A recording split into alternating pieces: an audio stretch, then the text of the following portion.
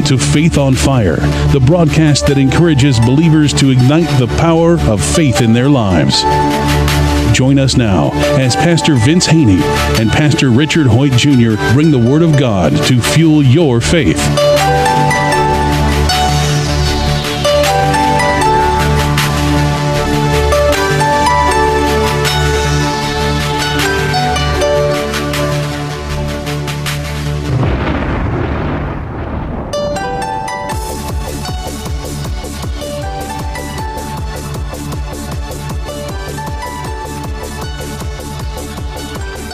Welcome to another edition of Faith on Fire. I'm Pastor Richard Hoyt Jr. from the Community Church of God. And I'm Pastor Vince Haynie from Rhema Word of Faith, the Word Church.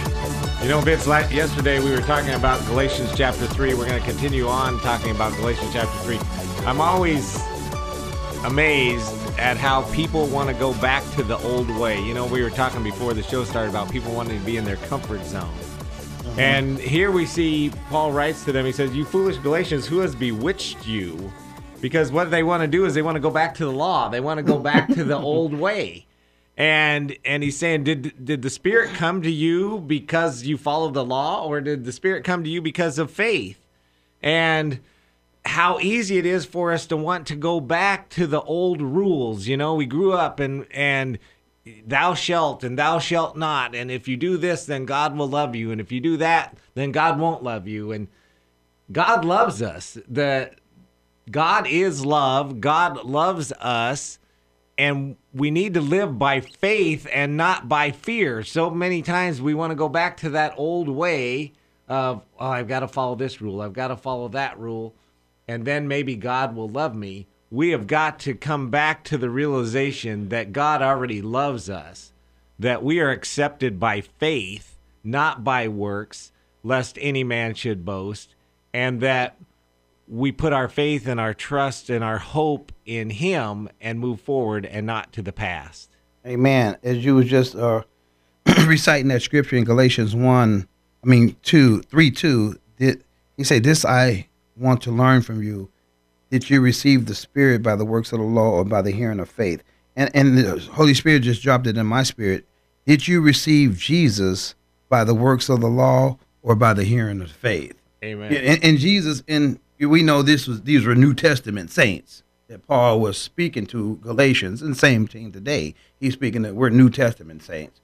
And he's saying, did you get born again by the law?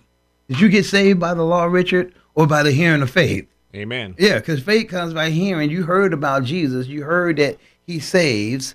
You heard that if you would receive Him in your heart and confess Him with your mouth, you'll be saved and your name will be written in the Lamb's Book of Life. Now, did you hear that? Did you receive that by keeping the law? Well, see, and that's the whole here's point. The deal, Nobody though. can. I didn't even know the law. Right. Well, before I got born, I didn't know the law. Yes, I heard about those 10 commandments that they talk about, and I really wasn't keeping them either. But I heard about Jesus who can fix it when it's twisted. I heard Jesus, even my mom and them taking me to church as a kid, they always exalted the name of Jesus. So, and even throughout the scriptures, the scripture said when they heard about Jesus, the woman that had the issue of blood, she heard that Jesus was coming through town. Now, the law said that during that time of a woman's cycle, she couldn't go outside. That was the law. This woman broke the law to get to the spirit of faith, which Jesus possessed. And Jesus didn't come preaching the law. He came preaching freedom in Christ. He says, as many as receive me. He says, he was so bold to say, I'm fulfilling the law. Here it is. And here's the another fulfillment of the law, love. I am love. Scripture says God is love. So He fulfilled the law. So that's the new law that we are to obey, is the law of love. See, in the same chapter, in verse 10, he says, all who rely on observing the law are under a curse. Ooh, that ain't me. That ain't me. That if you try to fulfill the law, you are under a curse. Well, that law came in because of the curse, because of Adam. And as we try, I tell people all the time, it's easier to follow the rules than it is to follow the Spirit. Because if I can make a list of rules and then I can follow those rules, then I can say, okay, I'm all right. I can still do my own thing because I am in charge. I am the one who is in charge of making sure that I follow the rules. Now, if I'm going to follow the Spirit, who now is in charge of my life? The Spirit is in charge. I'm glad you said that, because the Spirit came to this young man referred to as the rich young ruler. And the Spirit said, the rich young ruler told the Spirit, which is Jesus, I've done all of these. I kept all the rules since childhood. And the Spirit, Jesus said, yes, but one thing you lack. And the Spirit revealed to him that one thing he lacked. And he gave him a command. And he says, take what you have, sell, give to the poor, and follow me. And he didn't want to do that. But he blurred out all these laws. And Jesus was like, okay, well, that's fine and dandy, but here's one right here. Well, see, and every once in a while I will talk to somebody and they'll quote that scripture and they'll say, see, you have to be poor to be a Christian. Do you have to be poor to be a Christian? No. And so sometimes we look around. Sometimes we look around, though, and we'll say, well, they're rich, so they must not be a Christian. They're super rich. They must not be a Christian. They're poor, so that makes them closer to God. We are not saved by being rich. We are not saved by being poor. We are not saved by being in the middle. We are saved by grace through faith. We are not saved by works. We're not saved by being pretty. We're not saved by being handsome. We're not saved by being young. We're not saved by being old. We are saved by grace through faith. Now look what it says in verse 26 of Galatians 3. And I'm going to piggyback on just what you said. For you, put your name in there, are all sons of God. And sons doesn't mean gender. It just means offspring. For you are all sons of God through faith in Christ Jesus. Through faith. Did you exercise faith in Christ Jesus by receiving him? Children of God by faith. Right. Now look what the next verse says. For as many as were baptized into Christ have put on Christ. Verse 28. There is neither Jew nor Greek, black or white. I like to put that in there. Asian or Mexican. There is neither slave nor free. There is neither male or female. For you are all one in Christ Jesus. Here it is. It's having faith in Jesus. Now he didn't say, it didn't mention nothing about works there. It didn't say because you did this or you was rich or you poor or you gave to this organization, gave to that organization, you gave to the building fund. It says no, just by receiving Jesus Christ. That gets you into good right standing with God. That makes you righteous. Now you're in the household of God by receiving the Son. And so then he asks the question again right there at the first of this chapter, why do you want to go back? Why is it that so often as Christian people, we start off good. We start off in faith. We start off in faith. We put our faith in Jesus. We receive God's grace. We are saved. We become the children of God. We start off good. And then for some reason, that old way creeps back into us to where we start to think, and then I have to do this. And then I have to do that.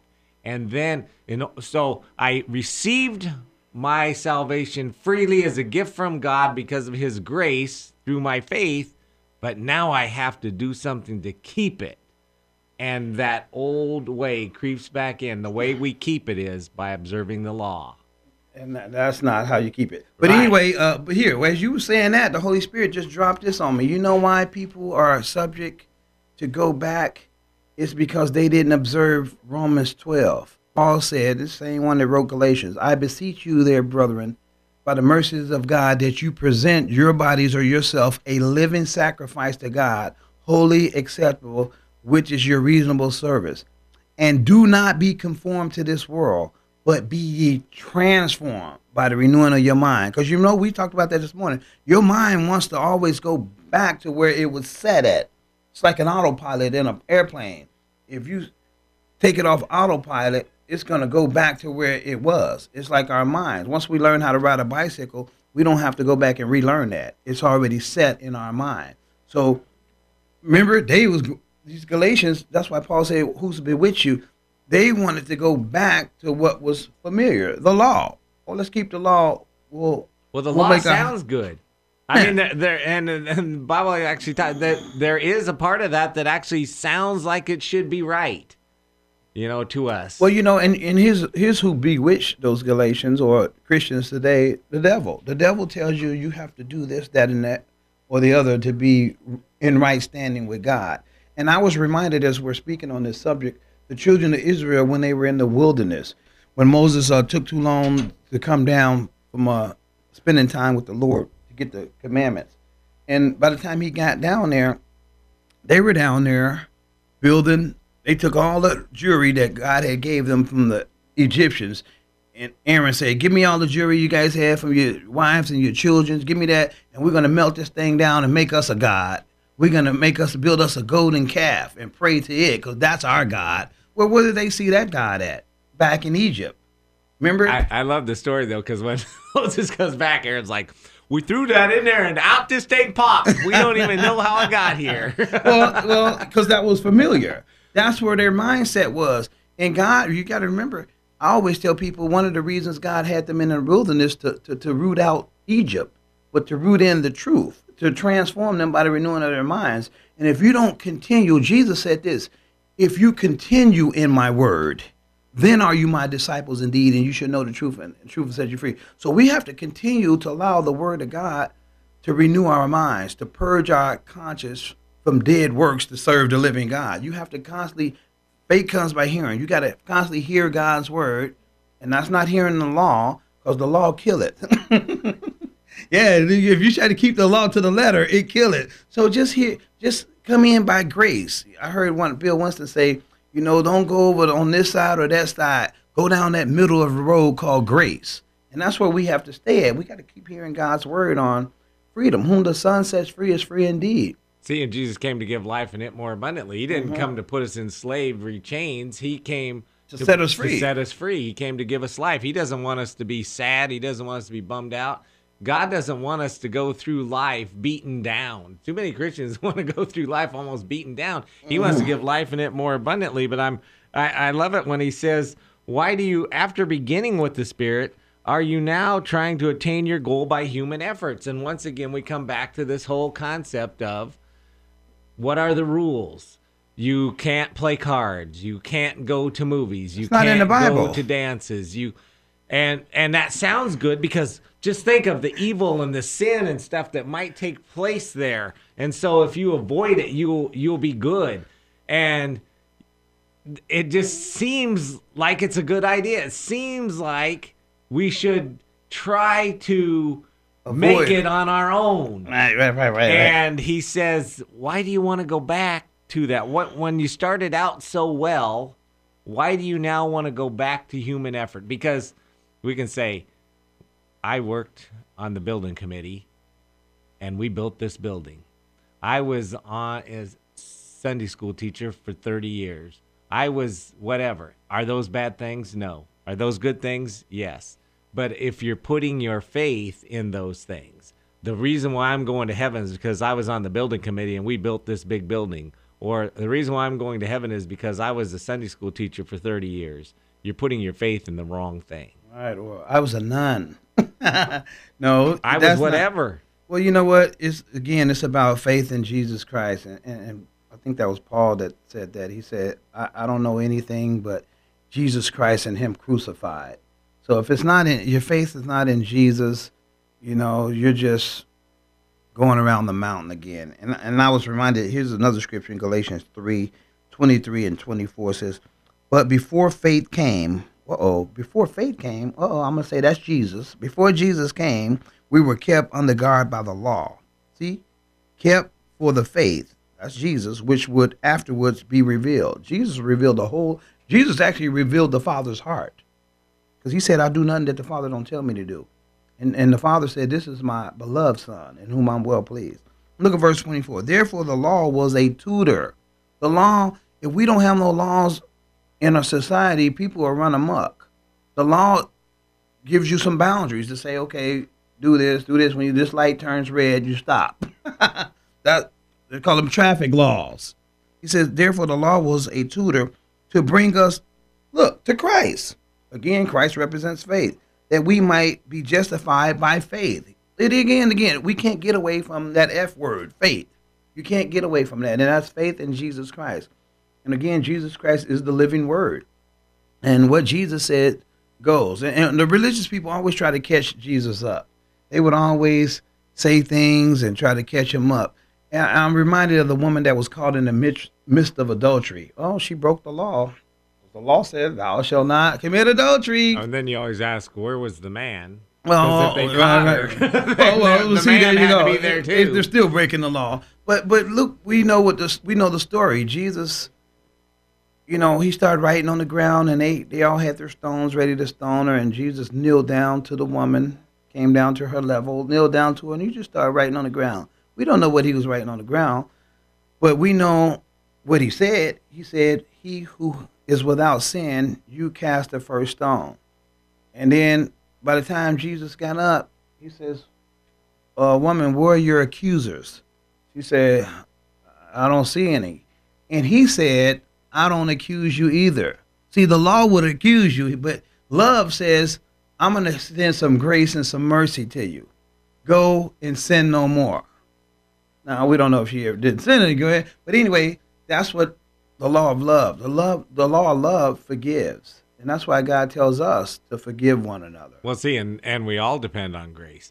We look around and we look at somebody, and for some reason, it's really easy for us to see the sin in other people, but not so much ourselves. Tell me about it. Yeah. So you can hang out with somebody probably for less than one day and know what most of the sin is in their life and what the problems are in their life and have a good idea about how they should change their life. But for some reason, we have a lot harder time seeing it in ourselves. And that's why he says, why are you trying to pull that little speck out of the other guy's eye when you got a beam in your own? You're not seeing very well because of the beam in your own eye. Mm-hmm. And for some reason, though, it is easy for us to see the sin in other people and not so much in ourselves.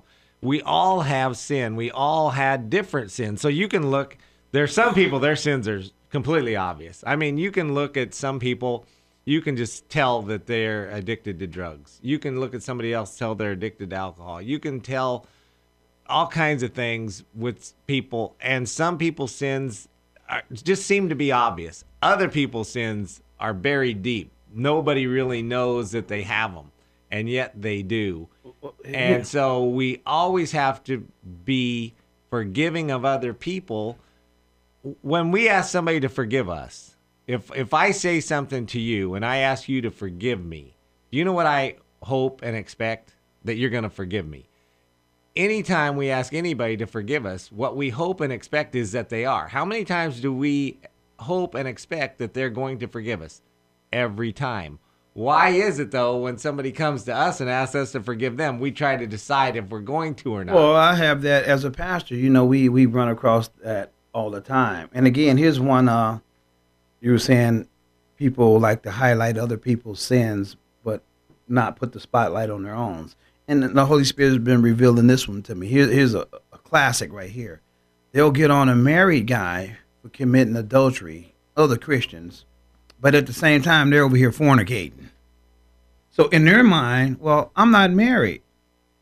And the Bible says, because you're married, you shouldn't be cheating on your spouse. But at the same, and I see this all the time in Christians, they're pointing the finger at somebody that's committing adultery, but at the same time, they're over there fornicating. Like fornicating is a lesser sin. It's okay. And the Bible talks about fornicators, adulterers and fornicators will not experience the most of the kingdom of God. They want to get all the promises. Even what you see more than anything else now is that the church for a long time drew the line at homosexuality.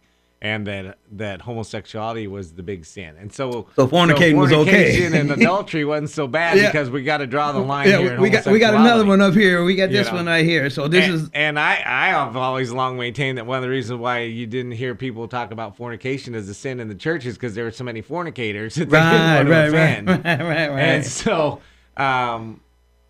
we grade sin. We say, well, this is a terrible sin. This is a not so terrible sin. This sin.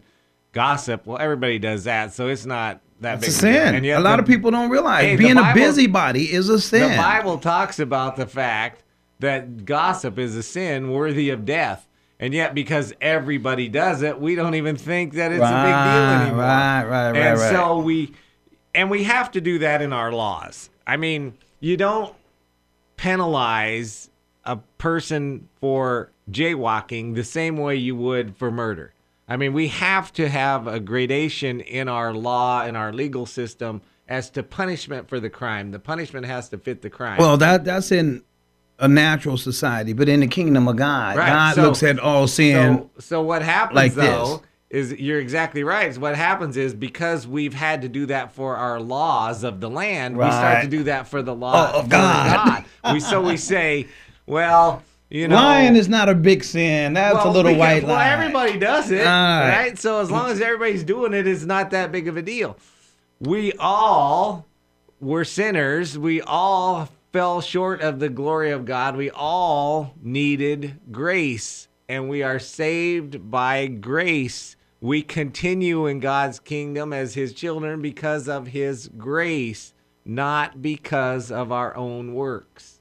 I was just looking at Galatians chapter 3, verse 1 again. It says, "O foolish Galatians, who has bewitched you that you should not obey the truth?" And that word truth just was highlighted to me, because Jesus said, "I am the truth." He's the truth. The truth is a person. Yeah. So he said, why don't you obey the person of Jesus anymore? Jesus said, "Whom the Son has set free is free indeed." That means you're free from the law of sin and death.